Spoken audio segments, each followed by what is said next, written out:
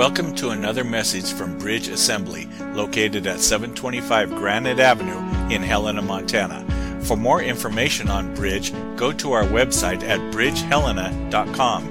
It is our prayer that this message will help you to connect with God, connect with others, and connect others with God.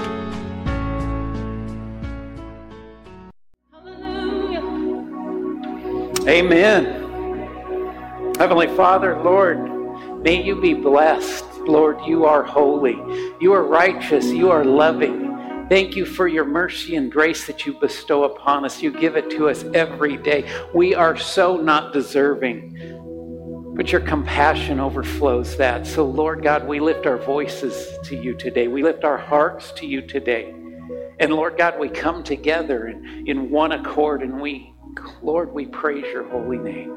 So be glorified in all that we do this morning, in all that we do today, in all that we do this week. Let us live for you. Let us portray you to this community in a worthy manner. Lord God, empowered by the Holy Spirit, speaking of our testimony, the change that you have done in our life. Lord, there is none like you.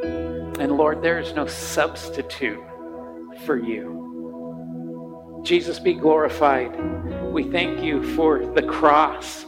We thank you for the resurrection. We thank you for the outpouring of your Spirit, Lord, that we don't have to walk through this desolate place alone. But Lord God, instead we are the temple of the Holy Spirit, completely engulfed and surrounded by your Spirit. So Lord, be glorified. Be glorified this morning. We pray this in the mighty name of our King, our Savior, and our Lord Jesus Christ. And everyone shout it out. Amen. You guys can be seated.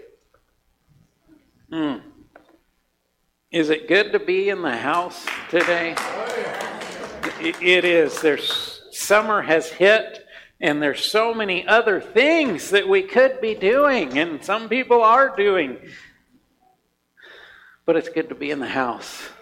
Good to be in the house of the Lord. There's just something that happens when we walk through those doors, and it's a change within us. And it's an obedience, but it's a longing obedience. It's something that we so desperately want to do and we need to do. So let's celebrate that today, and we're going to get into teaching in just a minute. We got a few announcements. Let me dismiss the kids today. You have Amy down there today.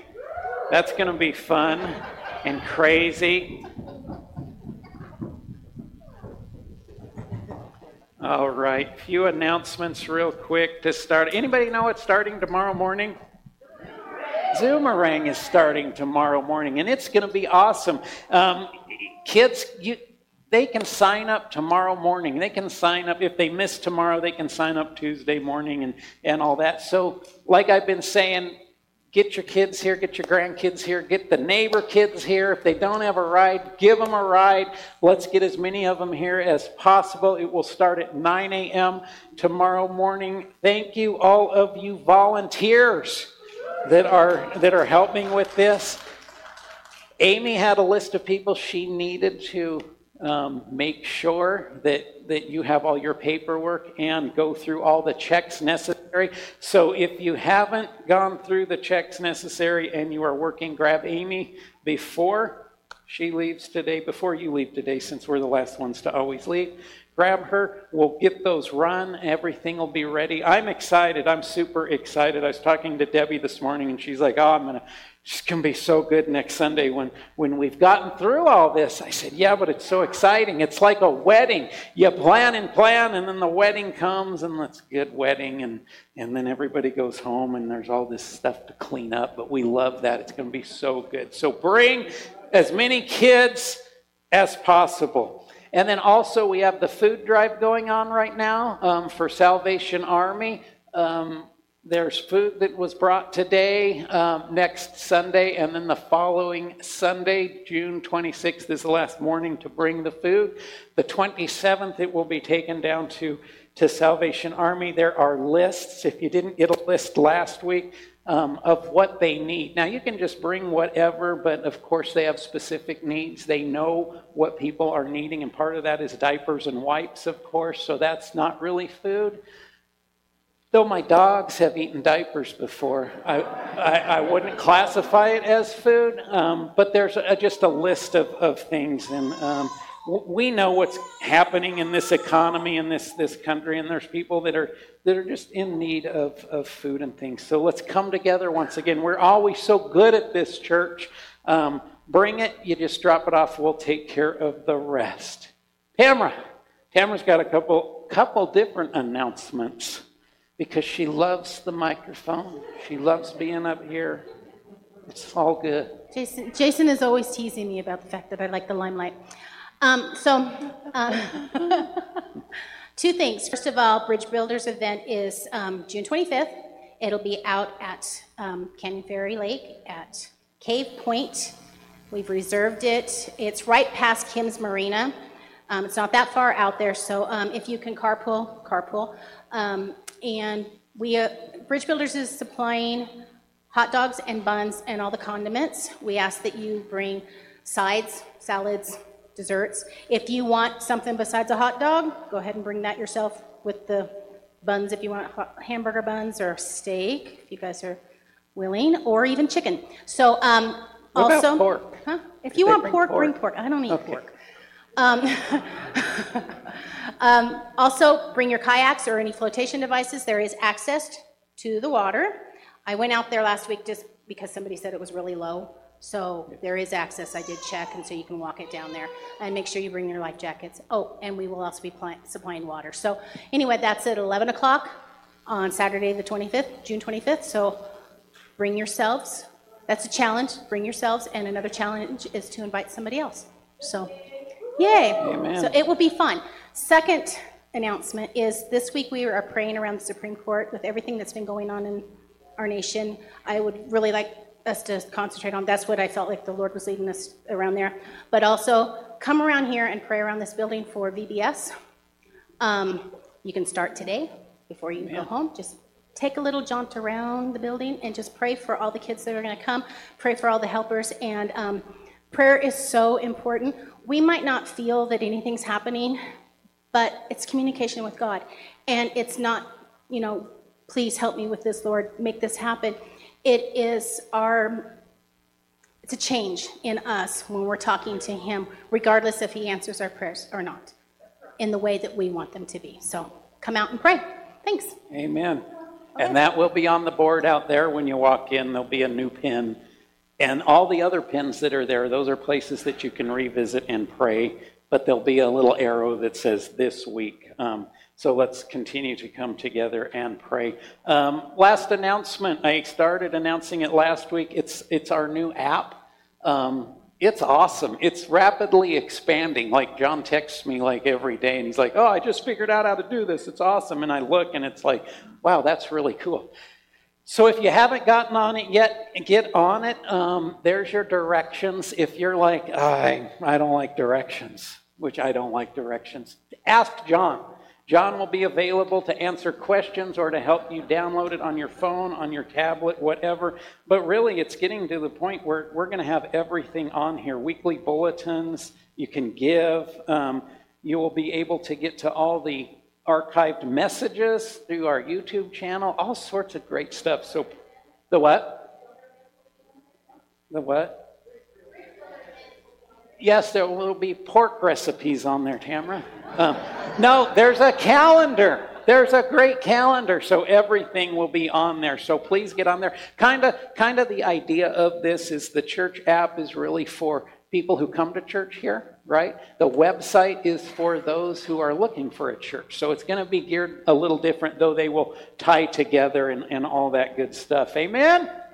All right, we've got how many ways? We got 4 ways to give. Online, text, giving box. You can mail it to 725 Granite. Of course, you can use the app to get to the online. Just giving you guys options and opportunities. Giving boxes are in the back of the sanctuary and out in the foyer. God loves a cheerful giver, right? We hear that all the time, but there's so much truth within that, in that giving is a form of our worship, and it's a form of trust, isn't it? It's a form of humility, saying, you know what, I don't want this. I don't want to take the burden of my finances, though I will be a steward over those. I don't want the burden. Lord, these are yours. Here is what you're asking. Here's an offering. Here's some extra. Here's this and that. Just listen to the Lord on that, and He will help you with all of those things. Amen?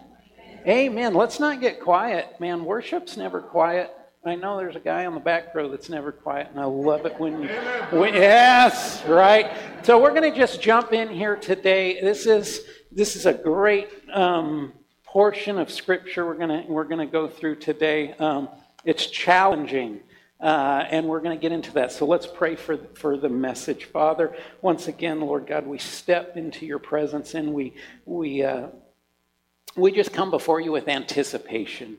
We come before you with need and hunger. Lord God, we want more of your word. We want more of your teaching. So Holy Spirit, everything that I speak here this morning, let it be from you and you alone. And Lord God, if it's not of you, then just shut my mouth. And like I always pray, Lord, don't let anybody walk in here. Don't let anybody leave this building the same way that they walked into this building, Lord God. We want your change. We want to be challenged. Lord God, we even welcome your conviction. So we give this all to you, Lord Jesus. We lay it down at your feet, and we pray it in your name. And everyone said, Amen. Amen. Now, you guys are used to me praying that, right? That nobody leave here the same way that they came in. And sometimes when we hear it every week, it's just like, oh, yeah, now he's at that part where he's talking about coming and going and all that. But that should be our heart's desire, truly, that when we walk in this building, whatever we're carrying, whatever burdens we're carrying, wherever we are at, whatever our knowledge base is, that something changes, something is affected here during worship, the time of teaching, the time of prayer, whatever it may be. We should never, ever want to leave this building the same way that we came in. Because God is at work, and God wants to do stuff in each one of our lives. So we hope that happens today. If you noticed, I entitled this message kind of a weird title. You ever get to the point in Scripture, you're reading your Bible and you come to a sentence, a verse, a paragraph, an entire book of the Bible where you're just like, well, that's a little different. Well, that's kind of where we've come to. We are in our series of No Middle Ground. It's a series on the book of 1 John. This is number 28, if you can believe that. And we're getting there. But let me start today by saying that the verses that we do cover, they just might be the most confusing verses out of the entire book of 1 John. We've been rolling, we've been coming good. I hit to this part and I get here and I think, wow, this is a hard one. This is a hard one to comprehend, to kind of rationalize. But with that being said, it is very important to look at these verses and not simply skip over them. How easy would it be to just skip these verses and get on with the other stuff, the stuff we can grab hold to? But there's value here, so please bear with me and let's look at the big picture of what these verses are saying. If you have your Bibles today, paper, phone, electronic, whatever it is, please turn with me to 1 John chapter 5. And we are continuing, but like I said, we are getting really close to the end of this book. We are getting really close to ending this series, No Middle Ground. And I hope you have gained a greater understanding over these last few weeks. Months, a long time, a greater understanding from this series about the book of 1 John. But even more, I hope you've been challenged in your own faith.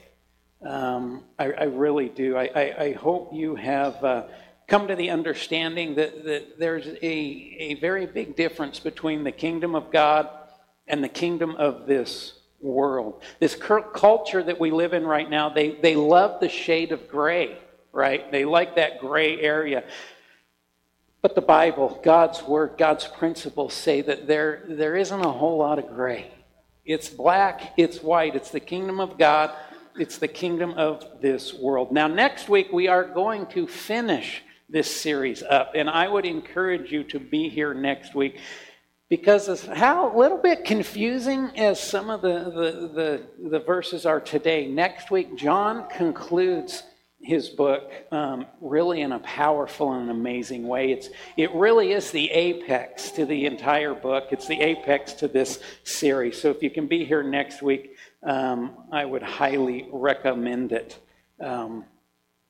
We need to be here. We need to be diving into these type of scriptures, even the hard ones. Sometimes they're hard to understand. Sometimes they're hard to live out. We live in a day and age right now where we, as Christians, we can't simply coast through life. We can't do it. We are to persevere. We are to push. We are to progress. And we're to do that every single day in our faith. Paul said, pressing on toward the goal for the prize of the upward call of God in Christ Jesus. And we need to be living that more so now than ever before, and it was vitally important before. As we move into verse 16, we see that John now turns from having this assurance in prayer really to the ministry of prayer. Let's look at verses 16 and 17. Well, let's just start with 16 right now, and then we'll break it down. 1 John 5:16, this is out of the Amplified. If anyone sees his brother committing a sin that does not lead to death, he will pray and ask on the believer's behalf, and God will for him give life to those whose sin is not leading to death. There is a sin that leads to death. I do not say that one should pray for this kind of sin. See, I read that, and I say, wait, what? Am I the only one? I mean, I'm the only honest one. Because he's saying stuff in here, and it's like, wait, I thought I was supposed to pray, but now he's saying pray for this person, but don't pray for this person. And how do I figure out which person? Do we have a questionnaire or something? Is there something I can give that person before I pray for him so I can determine if I should pray for that person or not, this other one? And that's confusing to me. That's confusing to me. And what makes this passage even more confusing is that John, he really doesn't give a basis for this statement, right? It's just kind of there. Here we go. We're talking about how, boy, if we pray God's will, God hears that back in the previous verse, verse 15, and then all of a sudden we're in this, and it's like, wait a second, slow down here. So what we as readers must do is we have to filter this through the context of the entire letter, as well as the principles and the teachings of Jesus himself. And we have to do this in order so we don't fall off that ledge, that razor edge that's out there. It's out there so much right now of this mistaken theology, right? Well, I thought the Bible was saying this, but is it within the context of what the rest of the verses around it? Is it within the context of that book? Is it within the context of the Bible? When we have sound principles, when we're breaking down the Word of God, it helps us from falling off that cliff of bad theology. What we can take from this passage is that John's teachings about intercessory prayer follow the flow of his teachings throughout this entire letter, and I would also say the flow of his other books that he wrote, including the Gospel of John. Let's take a look back. Take a look back at 1 John 3:16. It says this, by this we know love, that he laid down his life for us. And we ought to lay down our lives for the brothers. We know that this is not just the brothers, it's the brothers and the sisters. It's our fellow members of the church, the Big C church, right? Not just the people here today, but really the Big C church. If love, and remember, this is the true agape love of the Father, requires a willingness on our part to lay down our lives or to sacrifice for our brothers and sisters, then our logical thinking should align with our hearts here. And when we see a brother or a sister who is committing a sin, we are obligated to intercede in prayer for that person. Wouldn't you agree? It's not just that we should, not maybe that we ought to. It's that we're obligated. So within the context of this letter, from John's perspective, to not pray for a brother or a sister in this circumstance would be akin to seeing somebody in desperate need and withholding the earthly goods that that person requires. That's 1 John 3:17. Flip that slide. But if anyone has the world's goods and sees his brother in need, yet closes his heart against him, how does God's love abide in him? It's a legitimate question. It's a great question. And it comes from the same mindset, doesn't it? See, sometimes physical needs are met with a compassionate heart. They need to be. And sometimes spiritual needs are met with that same compassionate heart. Yet I'll be the first to admit that at times we pick one and dodge the other. Sometimes it's just easier to give someone something that they need, an earthly need. And then we can give them that thing. Maybe it's food, maybe it's diapers, maybe it's physical help, maybe we shovel their snow off their walk. And sometimes that's so much easier because then we can just go about our day. Sometimes it's hard to pray for certain people. Amen. I mean, you guys got certain people in your life. It's just kind of hard to pray for those certain people. Even when we know that they are tripping up in sin. See, our self-righteous voice can get a little too loud because, after all, they should know better. Right? Or you know, they're just getting what they deserve. Or maybe it's even, no surprise, because here we go again. See, there's a deep current of love that flows through this book, and John continues to press this message of love in action and in deed. See, that's the action and deed part, right? Because as Christians, we're also really good at saying, oh, I'll pray for you. Those are great words. I'll pray for you. Makes us sound pretty connected with God. Makes us sound pretty righteous. Man, we're a good Christian because I'm saying I'll pray for you. That's the words. We need the actions and we need the deeds to back up those very words. And so often, it's just our canned response. I'll pray for you. But do you? Do you really? Now we're seeing this current of love that John has established from the very beginning in this book. And now it comes to intercessory prayer. We also view this passage in light of verse 15, in that we know that when we pray for someone in sin, we are praying. We are absolutely praying within the will of God and in accordance with the Holy Spirit. And thus God hears those prayers. So we are called to pray for each other. Sometimes, for whatever reason, some of our brothers and sisters, they do get caught up in things. And those things are unhealthy to themselves. And ultimately, they become unhealthy for the entire body. Because when one member is hurting, or when one member is straying, it has an effect on the rest of the church. And sometimes they're just too burdened to make those fervent prayers for themselves. Sometimes they are unwilling to make those fervent prayers for themselves. So we pray, being led by the Holy Spirit and having confidence that the Father hears us. Now we know that God's desire is that we all come to repentance, right? His desire is that none shall perish, that all come to Him initially, that we begin a born-again relationship with Him. And as a Christian, all of us have taken a short step We've taken a crooked step, taken a misplaced step.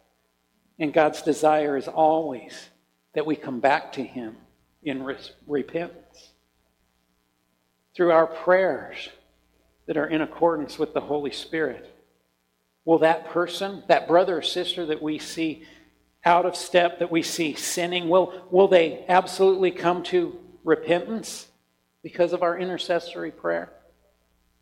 I'm not sure that that's the question that we should be asking. I'm not sure that we need a definite answer, because that is not what drives our prayers, is it? What drives our prayers is our obedience to our Father and the compassion that He has instilled within each one of us. See, what I'm sure about is that we need to be lifting each other up in prayer, regardless, and every day. We need to pray for each other. We absolutely pray for the prodigals in our lives. Absolutely. We absolutely pray for our community and so many people that are sitting in darkness. But we can never forget to pray for one another. We are the body. We are the brothers and sisters. We need prayer. I know a lot of you guys pray for me. Thank you so much. Don't stop. Continue. But we need to continue to pray for one another. And now John makes a perplexing statement in this second part of verse 16 that we talked about before. There is a sin that leads to death. I do not say that one should pray for this kind of sin.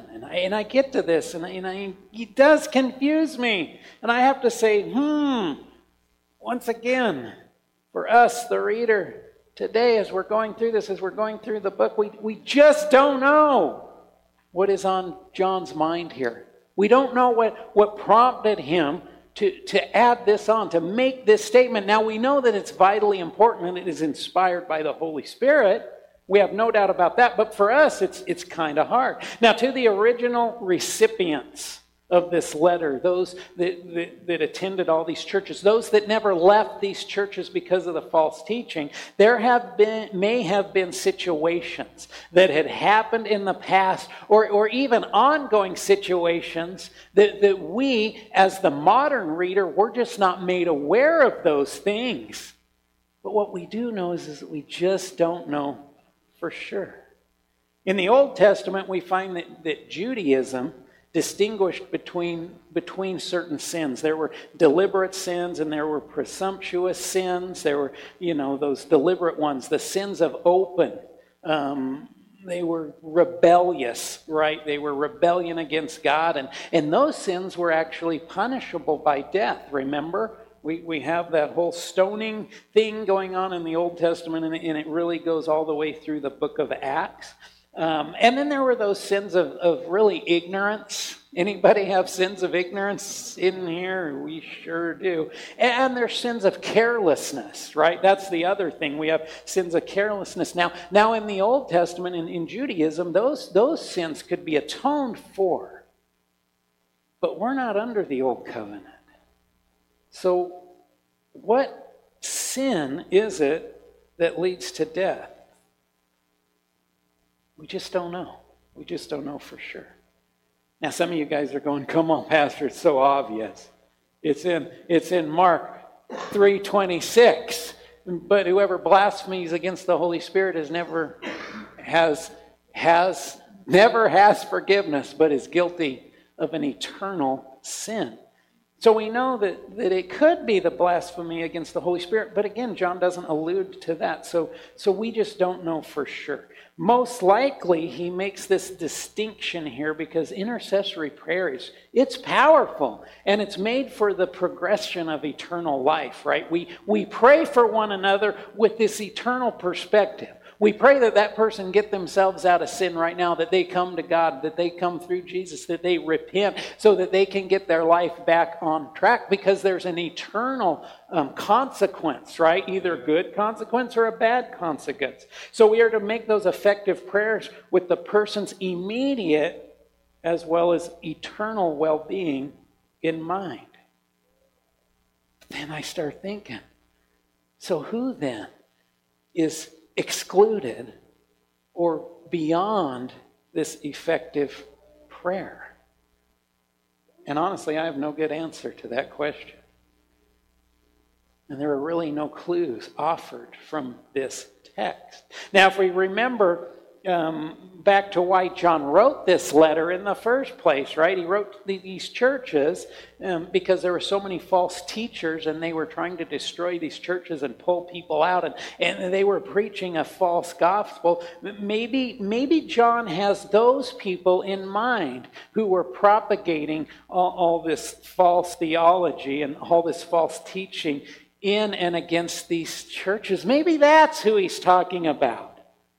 But in respect to this, and as hard as it is, shouldn't those people be the ones that we do fervently pray for?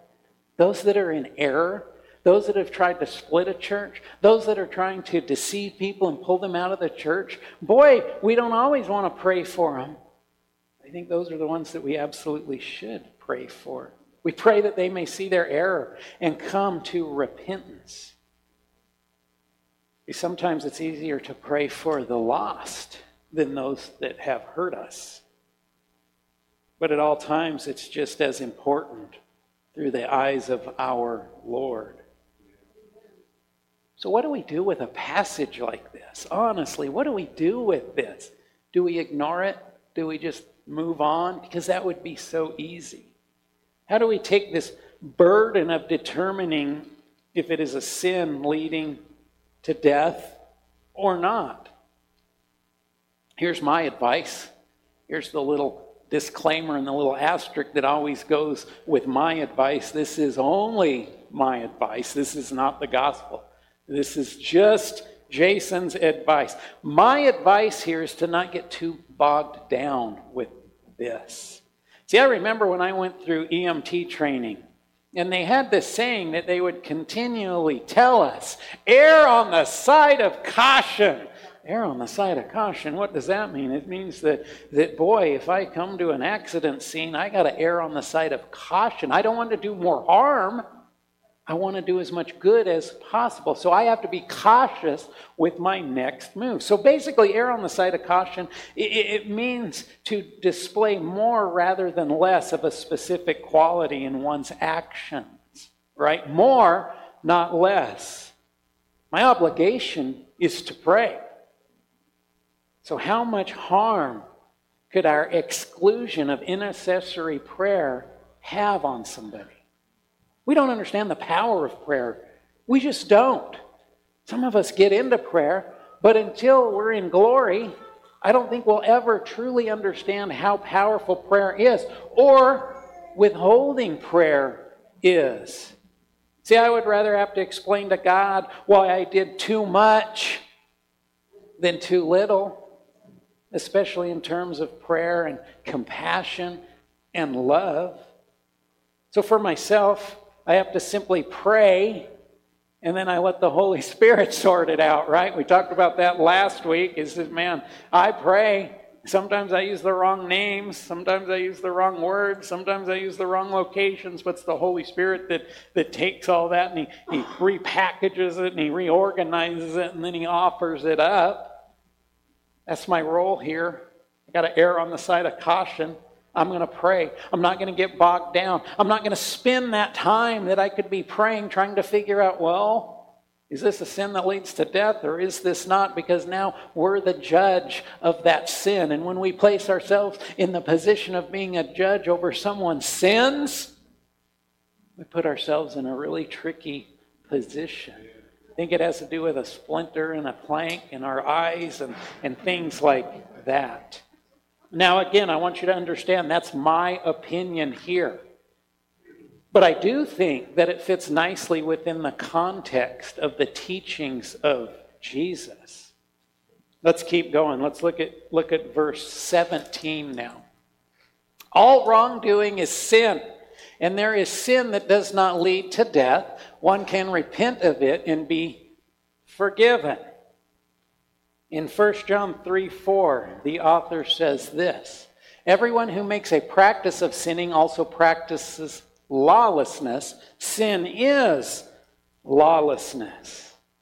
And now John is coming back, and now he is adding that all wrongdoing, or in some of your guys' versions of what Bibles you prefer, it says unrighteousness is sin.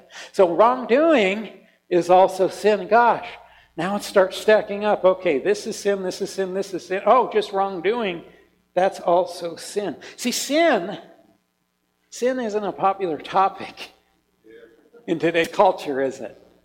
And we're in a month which celebrates sin, right? It's just not popular. We don't want to talk about it. But sin is sin. Sin is sin. And John here comes back at the ending, the closing of this letter, and he's clarifying something that's very important here. That sin is sin.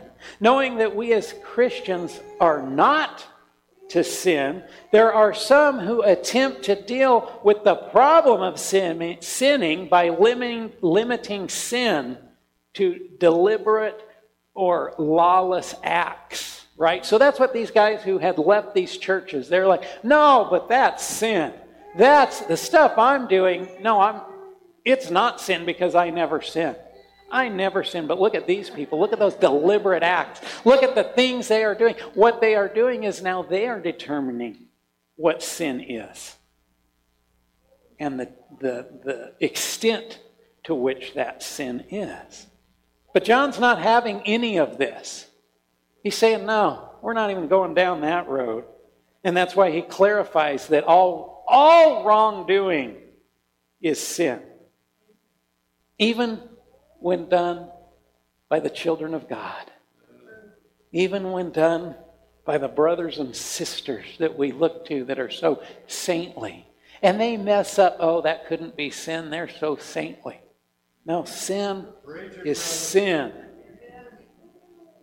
That includes sins of commission, right? Sins of commission, that would be knowing what not to do and doing it anyway. Oh, I know I shouldn't do that, but I'm going to do it anyway. You are committing that sin. That is a sin of commission. You are willfully and knowingly engaging in that sin. But this also includes sins of omission.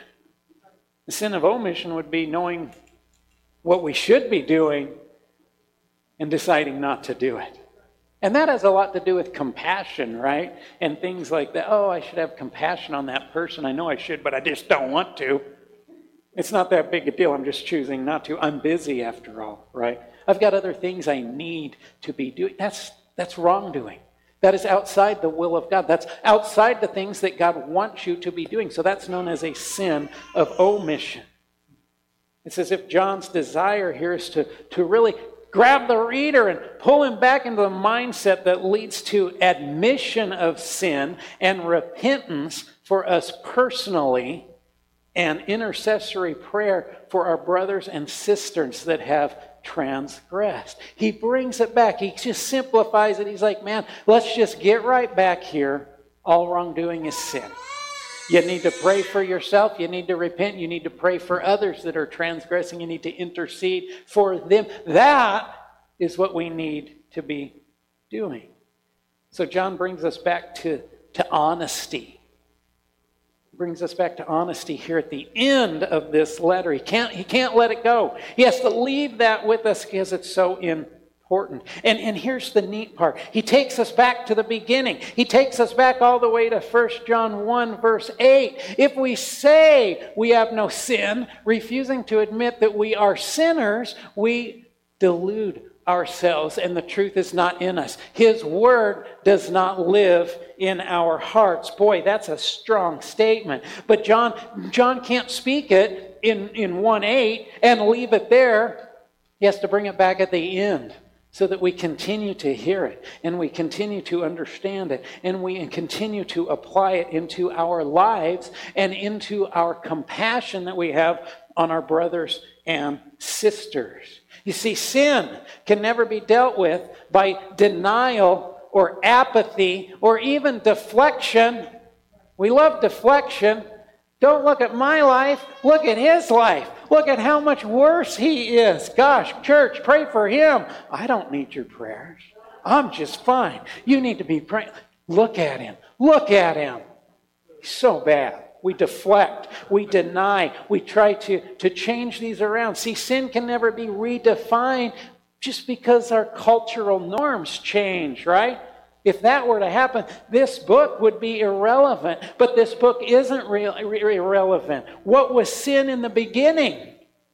In the garden, post-garden. It's still sin today. Amen. Oh, but the Bible, it's so old, it's just not so relevant anymore. Times have changed. We got to evolve. You can never evolve beyond the Word of God. Part of the reason you can't evolve beyond the Word of God is because the Word of God lies before us. We can never truly catch the entirety of the Word of God, can we? And it's with us, and it's behind us. We can't go outside of that and think that we are right. We can't go outside of that and say, oh, but cultural norms has redefined sin. So it's not really sin anymore. Listen up. Sin is sin. The truth. Sin is sin. The process of forgiveness and repentance must always start with the honest admission. For those willful acts of wrongdoing and disobedience, I'm there. I'm not going to lie, I'm there. As well as those things that we do that we don't think are that big a deal. I'm there. Still there. And don't forget those things God wants us to do. But we really deliberately don't want to do that. I'm definitely there. I'm getting better. It's just so much easier if we don't tell God, God, I just don't want to do that. So I'm not going to do it. It's so much easier just to say, fine, God. Don't know how it's going to look. Kind of nervous. Don't know if I'll totally enjoy it. But I want to avoid the whale swallowing me up. I'll just go to Nineveh if I really need to, right? It goes all the way back to the Old Testament. By admitting that we are out of whack, that we are out of line, by admitting that we are in sin, we are positioning ourselves in humble reverence before the Father and seeking the covering by the blood of Jesus Christ. We got to do that. We got to do, oh no, I got saved once, so I'm always saved, right? Oh gosh, you're looking at this completely wrong. You seek God on a daily basis, right? You seek the covering that He extends to us through the blood of Jesus. That's a covering of protection and provision. It's a covering that brings blessing. But we have to make an initiation and seek that within each one of our lives on a daily basis. See, it is here that resolution comes. And this should be made a daily practice. See, we have to resolve our sin. It's an open case. It's an ongoing process. No, I just stopped sinning. I just stopped doing that behavior. But have you gone to God yet? Have you repented? Have you got before Him? If you haven't, it's like a library book that you haven't returned yet. You still haven't. You got to turn it back in or you're going to get charged late fees, right? It's the same with our sin. We can stop doing it. We can stop reading the library book. But that doesn't mean we still have it. We have to resolve that. And we resolve that by humbly positioning ourselves in the presence of our Lord, who is full of mercy and grace. And He bestows the blood of Jesus on us once again. And we are once again cleaned. And we say, Father, forgive me. Help me to repent or turn from this sin. And resolution comes. So my obligation in order for sin to be dealt with is to confess. That is my part for me personally. And my part in the community of believers, is intercession for my brother and my sister. Oh my gosh, now I don't have to just deal with my own sins. I got to deal with my brother and sister sins. No, Jesus deals with all the sins. You don't do it. You just pray for yourself and you pray for your brothers and sisters. You make intercession. This is such a great example of Christ and the Holy Spirit and how they pray and make intercession for one another. Look at Hebrews 7:25. Consequently, Jesus, is able to save to the uttermost. Thank you that it's the uttermost, right? There's not a limit on it. Those who draw near to God through him, since he always lives to make intercession for them. Did you know that? That Jesus makes intercession for each one of you? Oh, Jesus, I need that more. Can I have a double portion of that? Maybe more than a double portion? Maybe just make it a buffet so I can just continually go back. And I'll have a stack of plates because, Jesus, I need your intercession. Next one. Romans 8:34. Who is to condemn? Christ Jesus is the one who died. More than that, who was raised, who is at the right hand of the God who indeed is interceding for us. Who is to condemn? The world tries to condemn us, right? The world condemns themselves. But it's Christ Jesus who gives us life. And not only that, he intercedes for us. Romans 8:26, likewise the Spirit helps us in our weakness. For we do not know what to pray for as we ought, but the Spirit himself intercedes for us with groanings too deep for words. How many of you guys know that you have people in your life and maybe they are tripped up in sin, and maybe it's habitual, and maybe it's a prodigal, and you get to the point where, man, you're just frustrated. You're just a little bit angry. You know, that Jesus righteous kind of anger. Then you're like, man, I don't even know what to pray. The Holy Spirit comes in. And he begins to guide our prayers. And we intercede. And the Holy Spirit, and we're all working together. We're praying for this person or this situation. And God continues to lead that. It's our weakness, right? When we get to the point where we're just like, I don't know what to pray for this person anymore. They make me so angry. Wives, you can relate to this probably really there's just times where Amy will tell you, she's not up here to defend herself. You ask her, she'll say, man, I just have to go to God and say, that's your son. That is, you deal with him. Yeah, that's in her weakness. The Holy Spirit is giving her wisdom. And the Spirit himself intercedes with us with groanings too deep for words. Again, we make the prayers. They may be messed up. They may not be the exact proper prayer that needs to be happening, but the Holy Spirit, he intercedes and he makes those prayers. Groanings too deep for words. It's a wonderful thing. Then look at Timothy. 1 Timothy 2:1. First of all, then I urge that supplications, prayers, intercessions, and thanksgivings be made for all people. Who should that be made for? Who are we making it for? You bunch of liars. You're not making it for all people, probably. There might be Charlie probably does. Charmaine probably. But for the rest of us, it's like, one word, economy, right? The economy right now. How many of us are praying for the leaders that have been placed in charge of our country right now? Yeah! I'm in weakness. I'll use some groanings to describe that. No. This, Paul in this portion of Timothy, he's saying, man, those people that are in leadership, God has placed them in leadership for his will. We don't understand it because it's not for my will. But they're placed and they're meant. You need to be praying for those people. Your neighbor. Oh, your neighbor. Gosh, he just went to kill his dandelions and he killed half my yard. Now I'm supposed to pray for that person? And what about the person standing on the side of the road begging for money in front of a help wanted sign?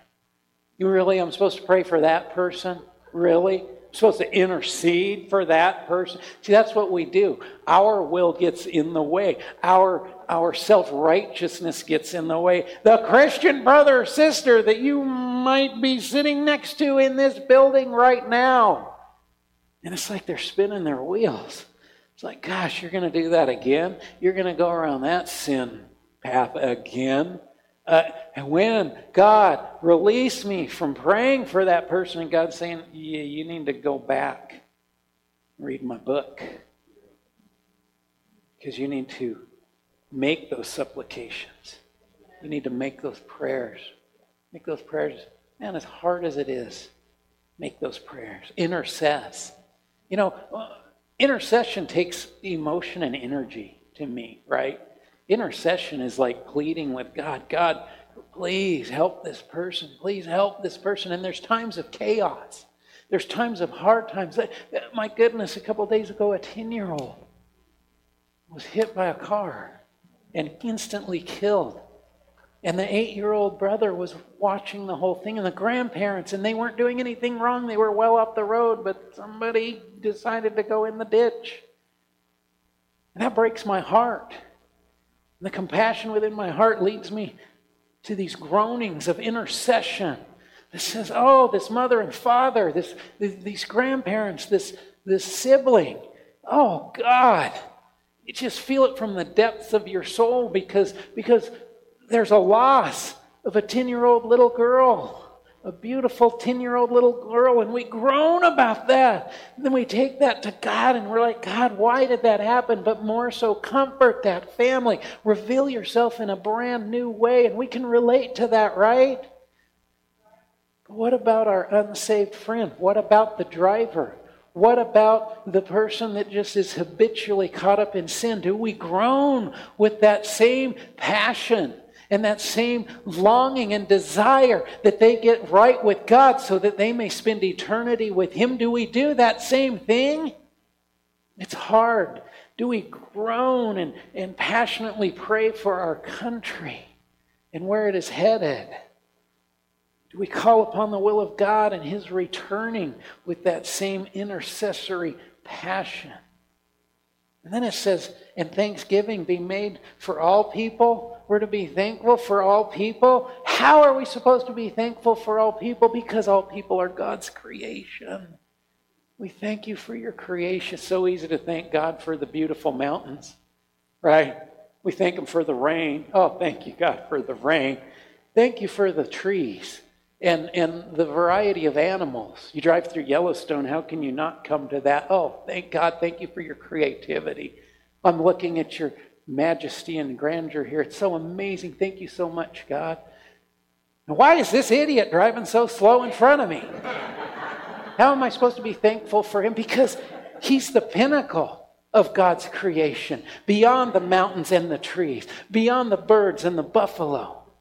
He is the pinnacle, and we need to be thankful for that. See, John has brought us to a point in his letter that says, you guys got to pray for each other. Pray for each other. Look around. God has created every person, though they might be separate from Him, though they might be caught up in sin, they are apart from His mercy and His grace.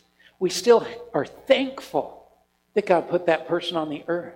And we see that person. Oh, that's an opportunity. That's an opportunity. I'm going to intercess for that person. I don't even know his name, but I'm going to intercess. And sometimes it's I definitely know his name, but I'm going to have thankfulness. I'm going to pray. I'm going to make supplications. And I'm going to intercess for that person. Now, it feels like we have been down a somewhat confusing road today, in a way, right? But it's like a gravel road because it's a hard road to be on.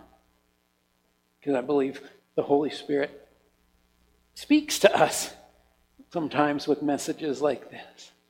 Challenges us, convicts us. So it's confusing and it's convicting. It's hard, it's wonderful. It's all of those things all at once. And I hope you can leave here different than the way you came in. I hope you can leave here with a general understanding about these more confusing verses and why they are so very important. But above that, please leave here knowing that we are to be praying for one another. We just are. If you know a brother or a sister right now, this morning, maybe they're here, maybe they're not here. You know that they are engaging in sin. Pray for them. Intercess for them. If you see them struggling, brothers and sisters struggling, maybe it's directly sin-related, maybe it's not. But they're struggling. Pray for them. Allow the Holy Spirit to guide you in your prayer, and He will not only give you the words to pray, but I am so confident that He will also give you the guidance and the wisdom in your next steps. Do you continue to pray? Do you confront? Do you just say, hey, let's grab some coffee, and you let the Holy Spirit lead that conversation? The Holy Spirit will guide you and direct you in those steps. Also, and this is crucial, remember to keep yourself in a proper position before God on a daily basis. See, you got people who are great at praying for others, but they never pray for themselves. It's all about the others, and God's sitting there going, but I want a relationship with you. Look at all the things we did in your name. Jesus, depart from me because I didn't know you.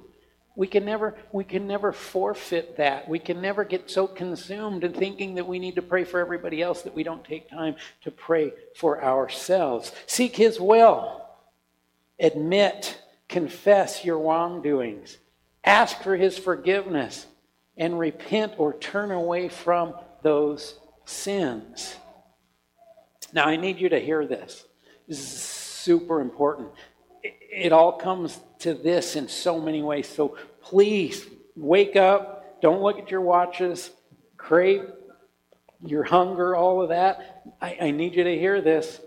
Fellowship or connection or being part of a church is vitally important because it provides you with a level of protection.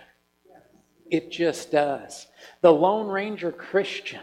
I love Jesus, but I don't need church. Don't talk to me about church. I'm fine. I can go to the mountains. That's my church. They are forfeiting a level of protection. And I got to say this. When we're talking about Christians, I'm not talking about those that come on Christmas and Easter, or maybe even once a month. You gotta be here. You gotta be here. Summer's here in Montana. It's short. Camping season is rocking and rolling. You gotta decide between the importance of camping season, and I'm not saying a vacation isn't appropriate, but a habitual missing of church over the summer, that's an issue. And it becomes an issue because in many ways you are separating yourself from the body and a lot of that protection. Now hear me on this. See, when you're in fellowship with your brothers and sisters in Christ, that weekly interaction that we have before church and Lord knows after church, because sometimes we don't get out of here till 1 or 1:30, that interaction caters to an environment of prayer. When we worship together, we're connected. Here's the honesty of a pastor. If I'm not prompted by the Holy Spirit to pray for somebody specifically, I will be more apt to pray for somebody that I had interaction with on Sunday morning than somebody who has been out of church for the last 3 weeks. Not because I determined that, it's because I'm keyed in. I'm like, oh, Charlie, brother, it's good to see you this morning. I knew it. I got to be praying for you, Charlie. Charlie. And Georgie says, amen. But it's mine. Don, I'm seeing you on Sunday mornings. You're in my mind throughout the rest of the week. I'm more apt to pray for you because I got to see you this morning, right? And you're more apt to pray for me because we had a conversation. I smacked you on the back and you smacked me on the back. Maybe that's all it takes. People, church is vitally important. Amen. For this reason. Connection and coming together. Now, like I said, the Holy Spirit can come in there and say, hey, I'm going to prompt you to pray for this person that's not here. Some people have to be on Facebook. They can't physically come to church. But too many people are just hanging out on Facebook. I'll catch the message whenever I can. It's different. You're seeing us, but we're not seeing you. We're not interacting with you. So the body of Christ, it's the plan of God, right? Don't forsake the gathering, right? Don't forsake it, but crave it. Do whatever you can to get that connection, because it all comes together in a beautiful thing. And I truly believe that when we see each other, when we talk to each other, when we see each other's faces, when we shake hands, when we hug, we are going to be more apt to be moved, to intercede, and to pray for that person. When you separate yourselves from church, you are choosing to set yourself apart from the natural protection that comes with the community. And it is natural. Look at the animals. You got a herd of a bunch of animals. One of those animals in Africa decides to separate himself from the protection of that herd. When the lion comes along, he's not going to look at the herd and say, I'm going after the herd. No, he's going to get a lot of hooves and the strength in numbers. He's going to say, I'm going to grab the person that's by themselves. That animal that has separated himself, that's what's for dinner right there. We have to understand that.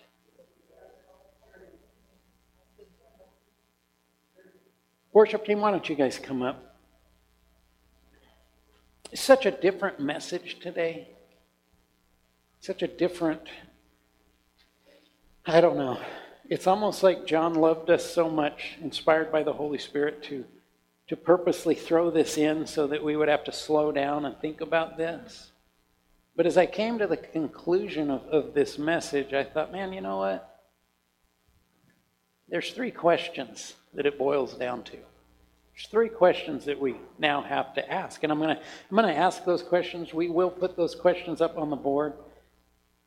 You know I love altar calls. You know I love opening up the altar all the time. I try to encourage you guys to come to the altar. I'm not going to do that today.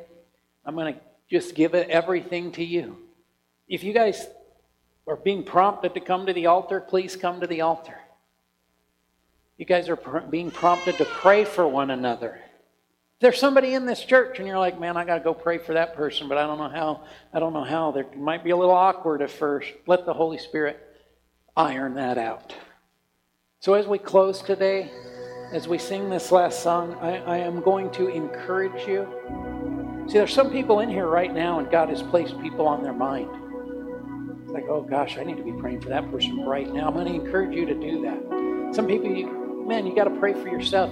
Maybe that is coming to the altar and repenting, turning away, giving that sin, bringing closure to that sin in your life. Maybe that's an altar time for you. Maybe. I don't know. Maybe you just got to pray for yourself in your seat. Pray for one another. Hug on one another. Simply go up to somebody and say, man, I'm thinking about you. As we close with this last song, in the context of these 3 questions, allow this closing song to be a time where you can wander around this sanctuary. You are released from your chairs. You need to go to the opposite side and grab somebody to pray with, do it. Don't let that time escape you. If you need to get to the altar and pray, do it. If you need to bring somebody to the altar, do it. If you need to fall on your face in your seat, do it. Do not leave here the same way that you came in. Do not leave here with the baggage that you brought in. This morning is a time that freedom can come to so many of us in our lives. So here's the 3 questions. They've been up there. You've read them. I'm going to read them. How are you in your personal relationship with the Lord? Sometimes we want to avoid that question, don't we?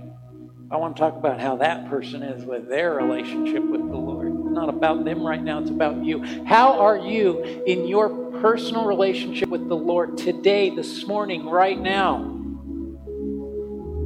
Who are you being prompted to pray for in regards to wrongdoing or deliberate sin? I believe that as we draw near to God, He is going to prompt somebody. He's going to put somebody on your mind. Maybe that's a prodigal. Maybe it's somebody in here. Maybe it's somebody we haven't seen for several Sundays or since Easter or whatever. Don't jump over that question. And then the third question, it's a hard one. Is fellowship, is regular church attendance a priority in your life? These questions are valid, and I think they merit our asking. I'll say this, I'm anti-easy church. I'm anti-easy teaching. I'm anti-non-biblical teaching. Because I believe this book, it's got everything that we need. And though we don't always want to dig into it, and we don't always want to broach those topics, there's healing and there's restoration in this book. There's healing and restoration in our time of prayer. Pray for yourself. Where are you? Pray for those that God is placing on your heart. And ask yourself this question. Is church, is fellowship, is it a priority in your life? Even in the Montana summer. Everybody stand up. Doyle, can you bring those lights down? Like I said, you will be free to roam. Wherever you need to go in this sanctuary, do it. Take this time. So many pastors would agree with me that the entire service has come down to this point. It's the point that you have the opportunity to respond to what the Holy Spirit is doing in your life this morning. Don't let that flutter away. Grab onto it. Press hard. Don't let it go. Heavenly Father, Lord, we thank you for your hard words. We thank you for your hard teaching. Lord God, it's hard for us because our human nature messes everything up. But Lord God, the answer is so easy. The answer is easy for us because Jesus, you did the hardest thing possible. You took our sins upon you. You laid down your life for us. You didn't stay dead, but you came back to life conquering death. Lord God, those are the hard things, and you've taken care of that. So Lord God, help us through our fear. Help us through our self-righteousness. Help us through our pride. Lord God, help us to lay those at your feet and to simply come to you and say, God, I need you more than anything in my life. I need the community of believers in my life. And I need a compassionate heart to pray for my brothers and sisters who have taken a misstep, or are hurting, or who are troubled, or who are the prodigal, or have not yet met you. Lord God, give me that compassion and that intercessory passion to pray for each one of these. Jesus, Lord, I know you're meeting needs as I speak right now, and I know you will continue to. So Holy Spirit, we give you leave to take action in each one of our lives. We pray this in the mighty name of Jesus. And everyone shouted out,